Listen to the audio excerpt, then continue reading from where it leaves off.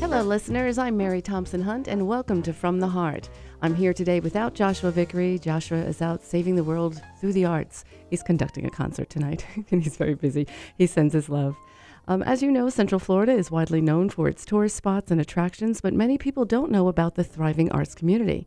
So on this show, we are excited to introduce to you talented and passionate artists who shape our arts community, and we find out how they create and why they do it, and how can Central Florida benefit from an even greater arts presence. On each episode, we'll also introduce you to guests who are influential leaders and artists who are truly making a difference from the heart. It's odd reading that by myself. Normally we piece that out. Josh gets half, I get the other half, but sorry, Joshua, I didn't want to do my impression of you today. I saved you. Welcome, everyone, to our show. The good part about this show is that at the beginning, usually Josh and I will talk about what we did during the arts that week or observations that we've made. But we have three guests today that have a lot to say, so I think I'm going to take that time and delve right into our show today. With us today from the Orlando Shakespeare Festival, we have Anne Herring, who I've known for many years. We met back at Pleasure Island years ago at Walt Disney World. I kind of want to know what you did last weekend. What did I do last weekend? Yeah, because, nothing. Wondered where Joshua was. Yeah, when I'm not here, I sit and I contemplate. I wonder what Josh was doing now. Sure, sure. And that's what he does. I'm sure he does the same. Yeah. In fact, when he's conducting tonight, I'm sure he'll be thinking, 1, 2, 3. I wonder where he is now. 5, 6, 7. I'm making this up, audience. Usually I think about it on the way in. And on the way in today, I was on the phone with someone. I went, you know what? We're good. I don't have to tell everyone what I did this week. No, sorry I asked. Oh, that's all right. I'll probably think about it later and get it in. Okay. But I have more time with you. That was Anne Herring, who I've known since Pleasure Island days. I met you in, I started there in 1990. Yeah, so I moved down in 90, so somewhere around there. Yeah, my early goodness. 90s, yeah. Well, we've How known you each doing? other. Whoa, Geritol's kicking in. I'm doing good. How about you? I'm good, thanks. Well, you have, over the years, one of my pleasures in this community is seeing you in plays. An amazing actress. If you've been following the theater scene, you've seen Herring in a million plays. Probably didn't know as many as she's been in. She's directed, many produced. Have done, yep. Yeah, I was in a play that you directed Yep, once. The Violet Hour, Mhm. Orlando Theater Project. It went by very quickly for that hour show. But Anne Herring is the director of education and also an actor at Orlando Shakespeare Festival. We also have Christian Knightley, the marketing director, and we have Jack Smith, costume designer, specifically of Twelfth Night. And we'll go a little further into why specifically for Twelfth Night it had some special requirements that we'll get to hear about. Guests, welcome. Thank you Thank for you, having Mary. us. I'm so glad you're here. Well, for those listeners who perhaps there might be one or two out there who has not been to the Orlando Shakespeare Festival or isn't really sure what the theater is about, let's hear a little bit about the history and the mission of this theater.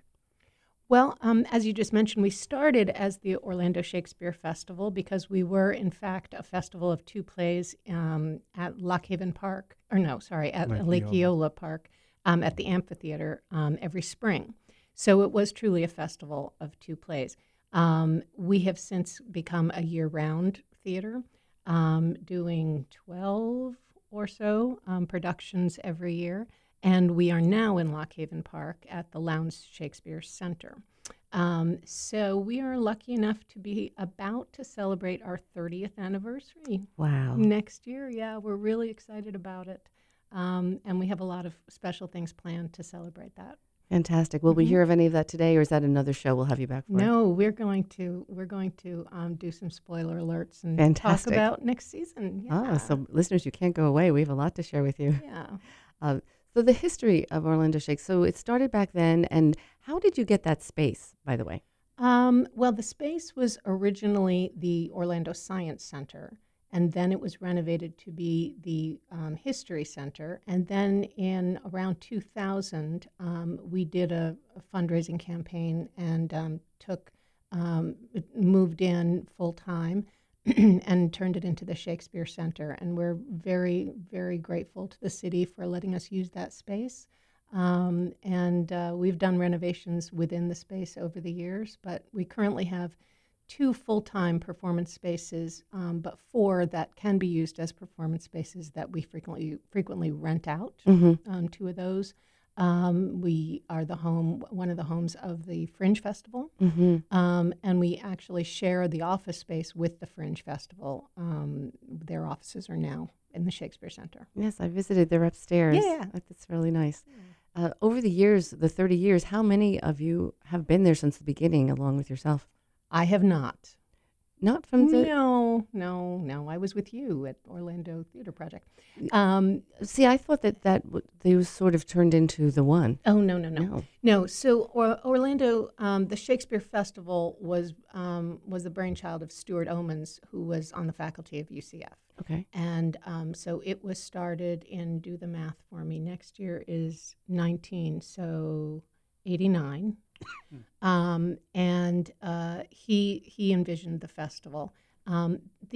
I don't know even if Jim Helsinger has been there from the very beginning, but he has certainly been there longer than anybody else. I think he was jobbed in for one of the shows in the early seasons. Right. And he is currently in the our park. artistic director. Wow. Yeah. So pretty much, but that's almost the entire time. Yes, Yeah. he certainly has the legacy. He's been there. He's been there through all the transformations. All right. Mm-hmm. Way to go, Jim. Yeah. In the years that you have been there, what are some of your, when you look back at landmark times of when certain growth has taken place, what sticks out in your mind as helping to redefine the theater? Well, I wasn't there at the time, but certainly moving from an outdoor festival to an indoor year-round theater company, I think was a pivotal moment. I think starting, we do, our mission essentially is to do classical, contemporary, and children's plays. And so I think when we started doing the children's series, I think that brought us into a new demographic. And I think when we started doing new play development, with more contemporary plays and Playfest, which is our new play festival every fall, I think that was a milestone for us. So I think we keep growing and serving all three of those missions. I look forward to hearing more about what some of those new growths will be coming up. I know Okay. you have some announcements coming on later today. Christian, tell us a little bit about your job as a marketing director. And how long have you been with Shakes? Well, I actually am pretty new to the Orlando Shakespeare Theater. I started in November of last year. Previously, I had started and been running my own digital marketing agency. So I have a very strong digital background, not so much theater, but I've always been excited by theater, excited by acting. Since I was 8 years old, I had been making movies. It's something I've always enjoyed doing. So I kind of bring that to the table. And then with the strong digital background, I'm hoping to really expand the reach of Orlando Shakespeare Theater so that our community knows more about us, what we're doing. I think a lot of people think Orlando Shakespeare Theater just does Shakespeare, and I'm looking to change that perception over the next year, especially as we move into our 30th year. Nice. And I think it's time that we talk to the man who's been here sewing as we speak. You probably do that throughout many of your days, don't you, Jack? I do. Jack Smith is the costume designer specifically for Twelfth Night. Tell us a little bit about your costume background. Well, I started doing costuming in undergrad, though when I look at the history of my life, it sort of always made sense that would be the direction I would go.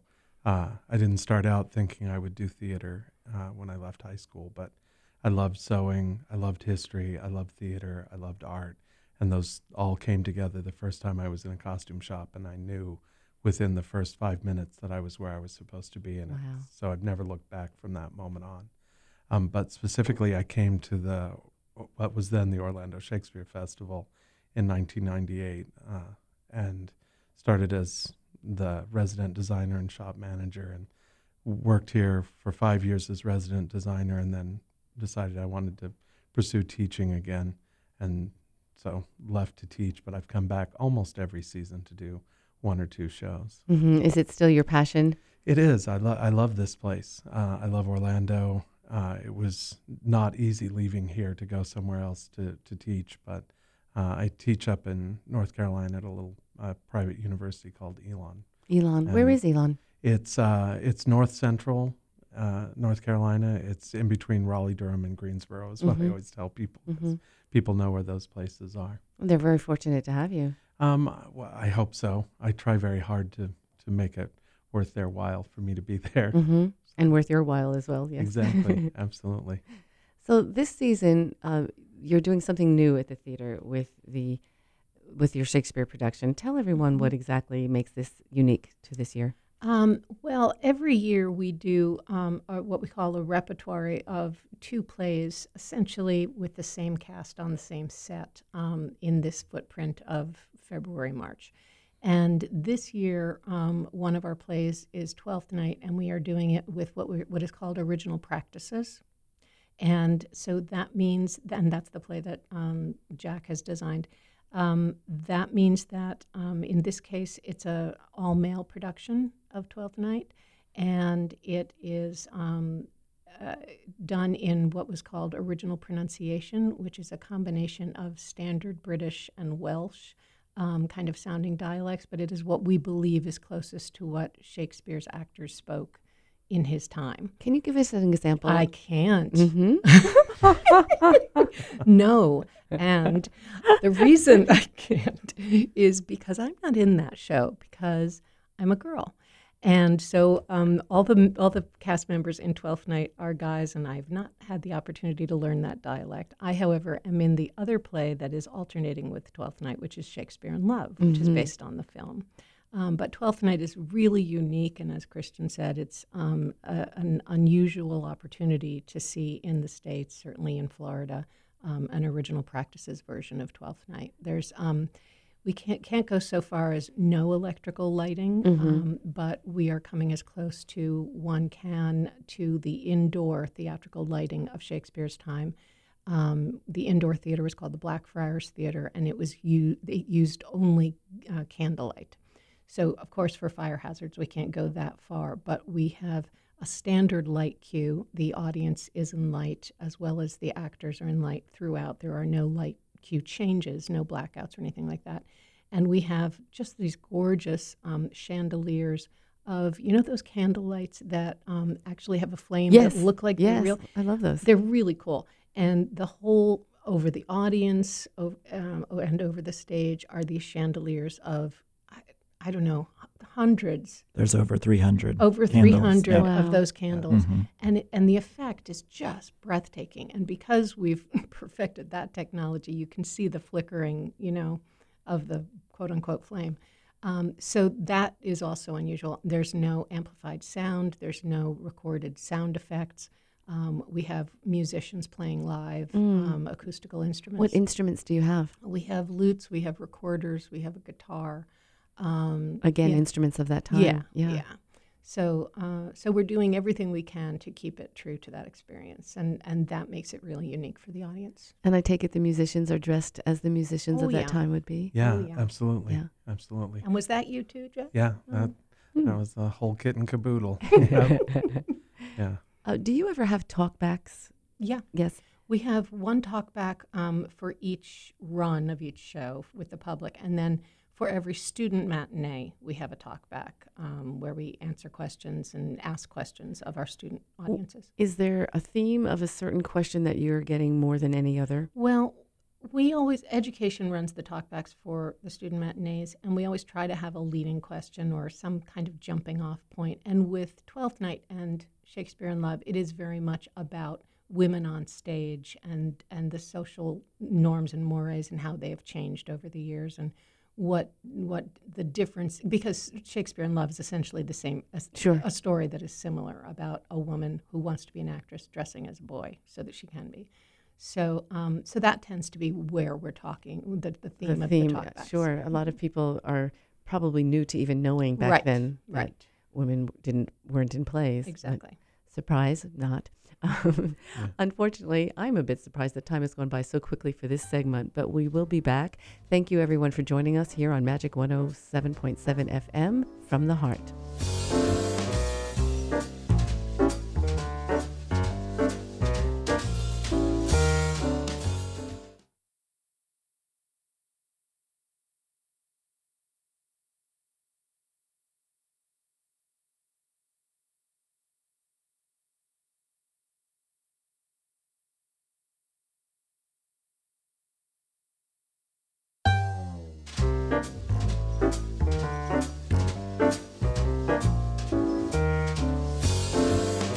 Welcome back to From the Heart. I'm Mary Thompson Hunt, here today without Joshua Vickery. However, I have three amazing guests from Orlando Shakespeare Festival. We have Christian Knightley, Marketing Director, Anne Herring, Educator Director and Actor, and Jack Smith, Costume Designer for this coming production of Twelfth Night.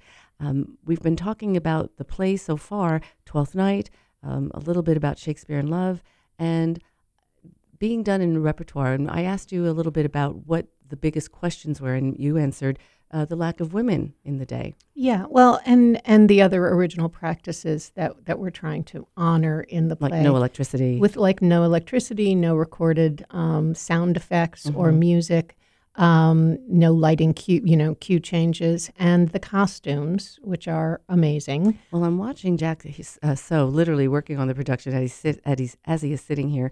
So what adaptations did you have to make that you would have done differently were this not trying to be as authentic as it is? Right. Well, one of the biggest was trying to hide any closures that would not be period accurate, because we do have some fast changes in the show. For example, the sea captain washes on shore at the very top of the show, and then in 9 minutes, which is a lifetime when you're doing a fast change, but when you're going from sort of an Ottoman ship's captain into a lady in waiting, it's a lot to get, through corsets and farthingales and So he plays a night watchman, and then in another scene is a lady in waiting, because they played many roles. Yeah, he plays the captain of a ship, and so he gets washed onto shore with Viola, and he's the captain of the ship that sunk that they were on. And then, in 9 minutes after he leaves stage, he comes on as a lady in waiting to the house of Olivia. And he had to have a corset. Yeah, corset, farthingale, petticoat, a bum roll, a skirt, a partlet, a hat, a fall, a veil. See, you were one of the few men that get it now. Oh, yeah. You get it. It's not easy putting on the amount of clothes we women have to put on, right? Absolutely. And my very first costume professor, Nancy Chandler, who really taught me so much about the beauty of what we get to do, insisted that while in costume class, we all tried on corsets and we tried to walk in high heels. And it didn't matter what your gender was, you tried all of these things, 3-piece suits.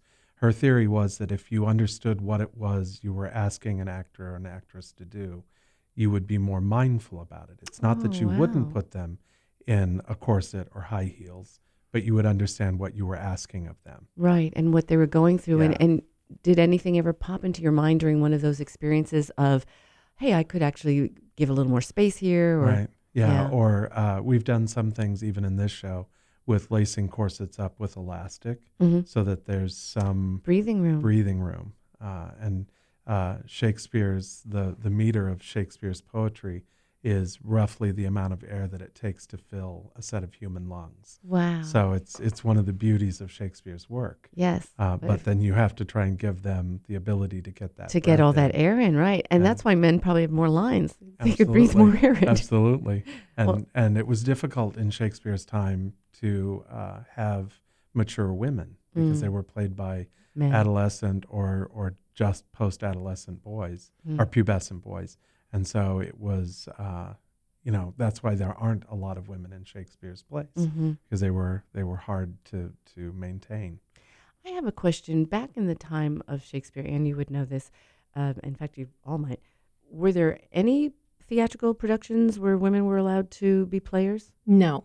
No, It was no. illegal? In Yeah. England, it was illegal. It happened in Italy and France at the same time, but in England, because they were Commedia? even in what we would say legitimate stage in France and Italy, but not in England because the church forbade it. Oh. Yeah, And when did that change? it changed after the Reformation, Yeah.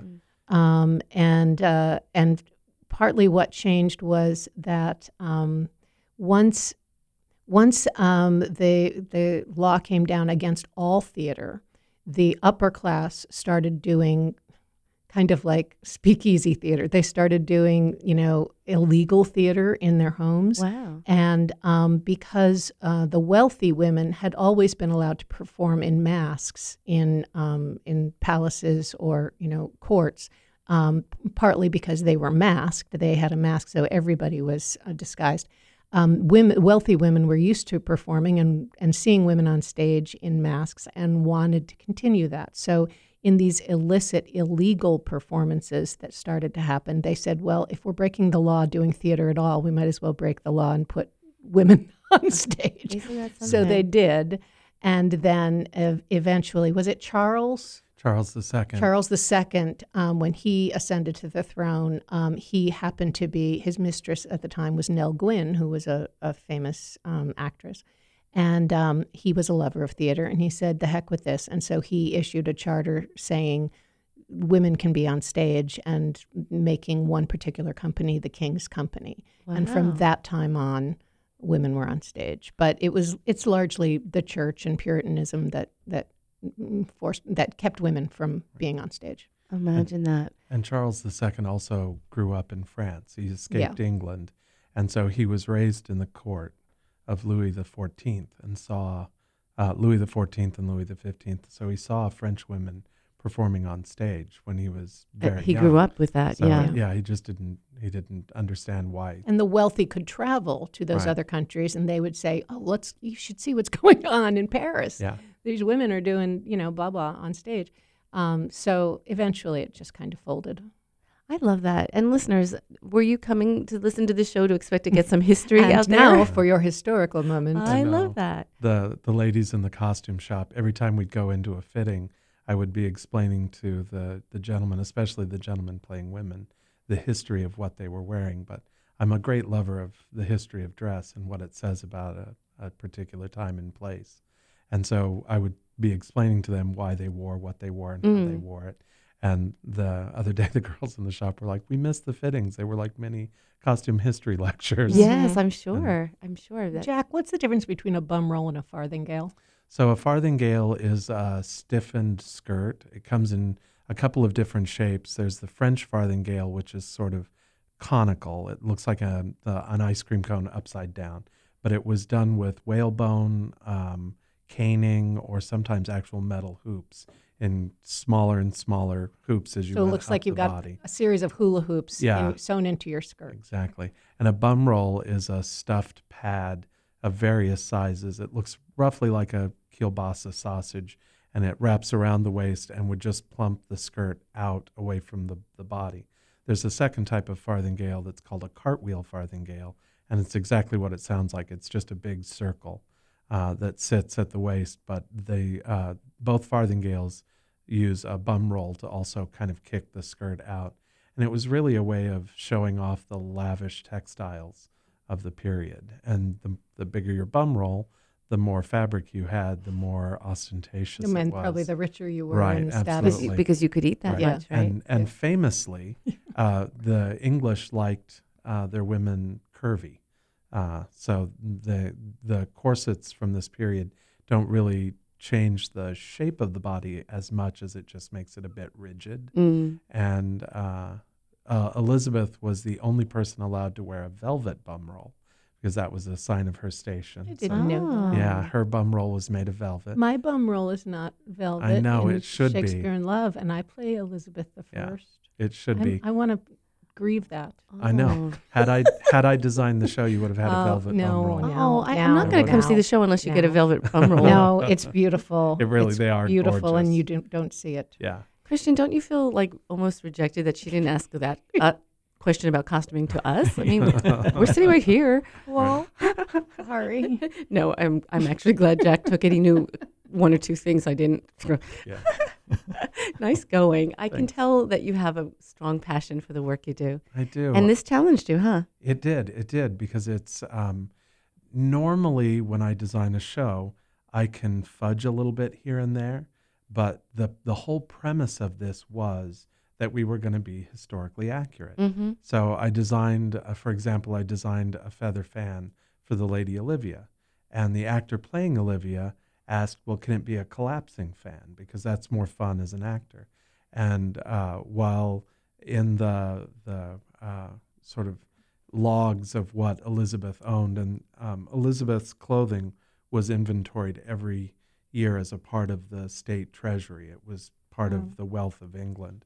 And famously, when she died with over 3,000 dresses. Wow. So, and when you think about the circuitous route that silk had to take to get from Japan and Yes. China to England, that's an impressive figure. But she had one or two collapsing fans. Japan had started selling these fans as trade goods, but they were very rare. Mm-hmm. And so we had probably a 15 or 20 minute discussion in a production meeting over, well, it's not historically accurate that the Countess Olivia would have a collapsible fan, and certainly the actors in the Globe Theater would not have had a collapsing fan. So you in fact do not. Yeah, we stuck with a feather fan, even though the actor would have Poor rather John. played. Poor John. I know, and I hate saying no to an actor, because usually it's driven because of something they want to explore. But here's the thing. I love the fact that all of you were more committed to the accuracy of wanting to portray with authenticity this time period. I applaud you for that. Thank you. So you told me something that was a challenge. Christian, for you, what was a challenge that this production has brought to you as a marketing director? Well, I mean, being an original Elizabethan production,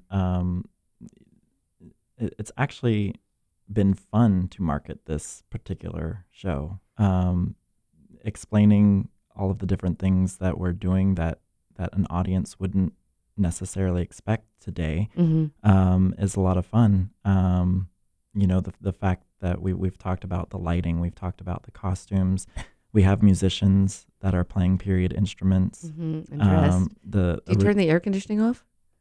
No. Oh dear. we do leave that on. Okay, we won't talk about it.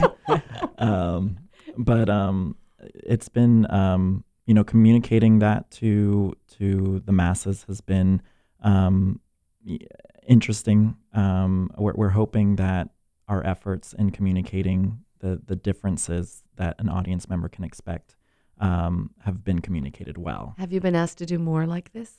Not yet. I think we're coming up on opening weekend, so I think hopefully over the run of the show we'll get some interesting feedback from our patrons. Curious to hear what the children think too. We've discovered a few interesting things, like how do you get the audience to go into the theater when it's curtain time if you cannot make the announcement, if the house manager can't make an announcement in the lobby, ladies and gentlemen, please go to your seats, blah, blah, because we can't do that. And we can't flash the lights because we're trying to, So we've figured out a way around that by having some lobby entertainment to be out in the lobby doing music and selling oranges, and also primarily being a town crier, letting the audience know. So even your snacks during intermission are... Well, now, Mary. Well, you said oranges. Yes, there's oranges, but there's also probably, wine and... Cookies and They didn't have cookies back then. They had biscuits. No, but before the show, only Okay, oranges. okay. There's no Hershey's before the show. And we have an actor in costume out there telling the audience that it's time to go in. All right. Well, speaking of time to go. Time to go. Only Bye-bye. for this segment. Friends, thank you for listening to From the Heart on Magic 107.7 FM. I'm Mary Thompson Hunt, and we will be right back.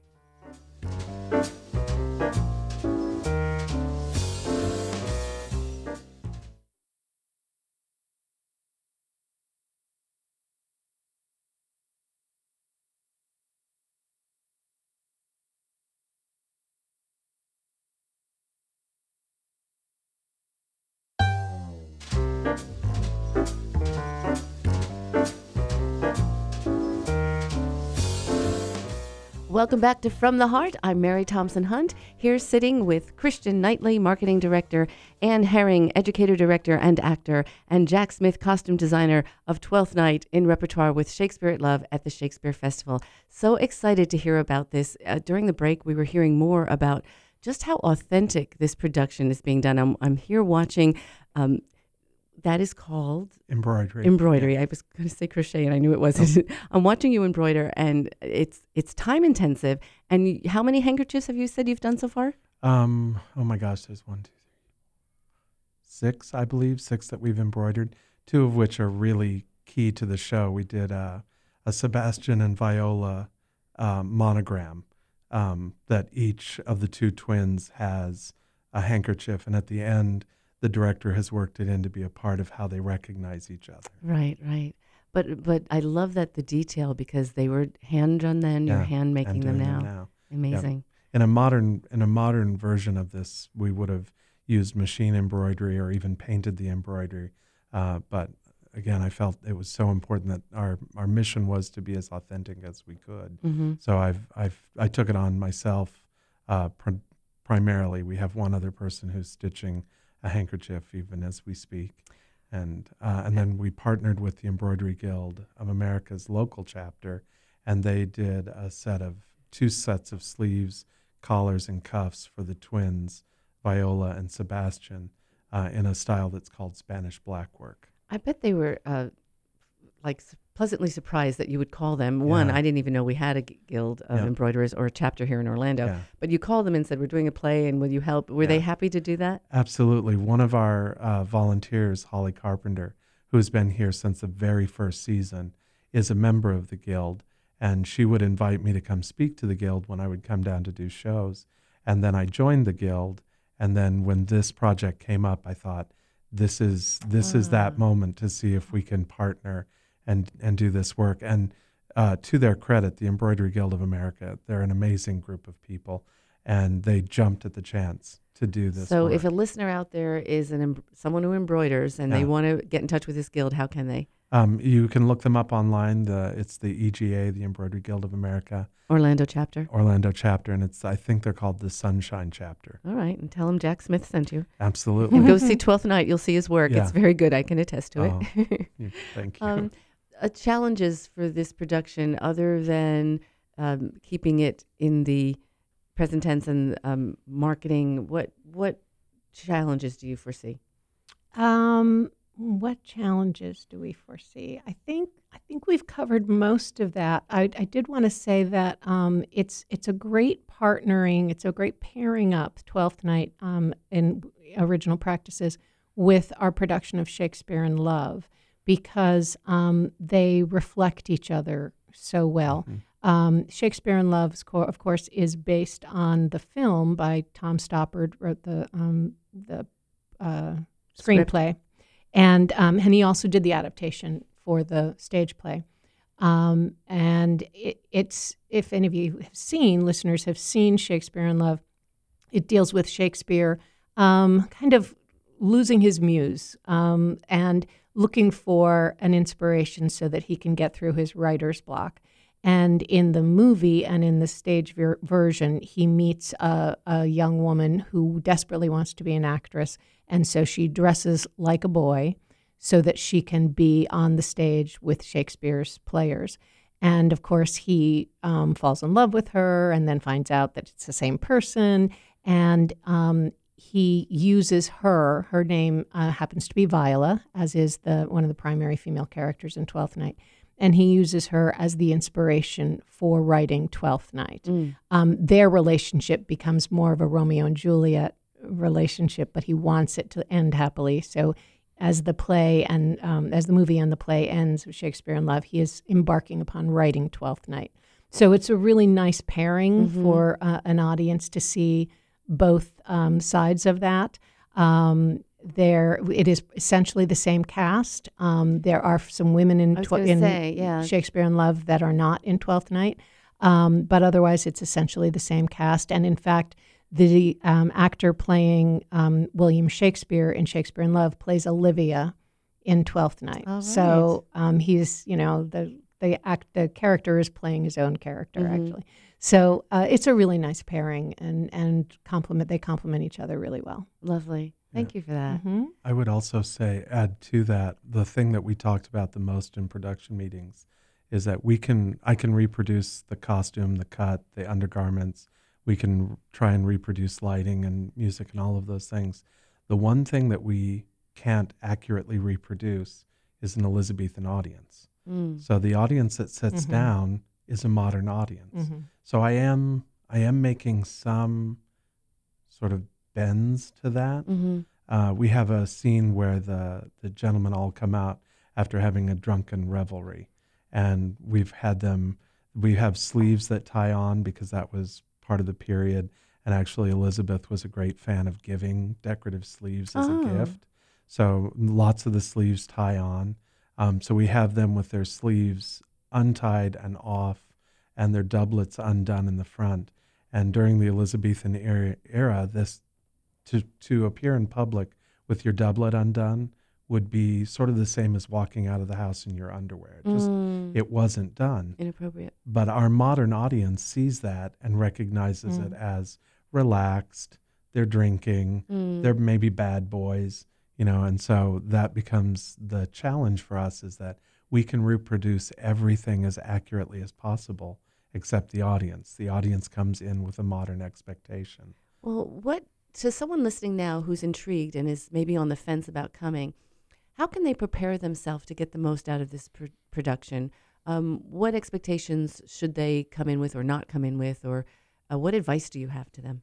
I would say come in open to a new experience and ready to hear sounds that are somewhat different from what they're used to hearing on stage, and to just come in with an open mind and enjoy. And I, of course, encourage people to see both shows, because I think it's fun to see these actors transform into a different story and a different character that are essentially around the same story. And like Shakespeare in Love is a beautiful show as well.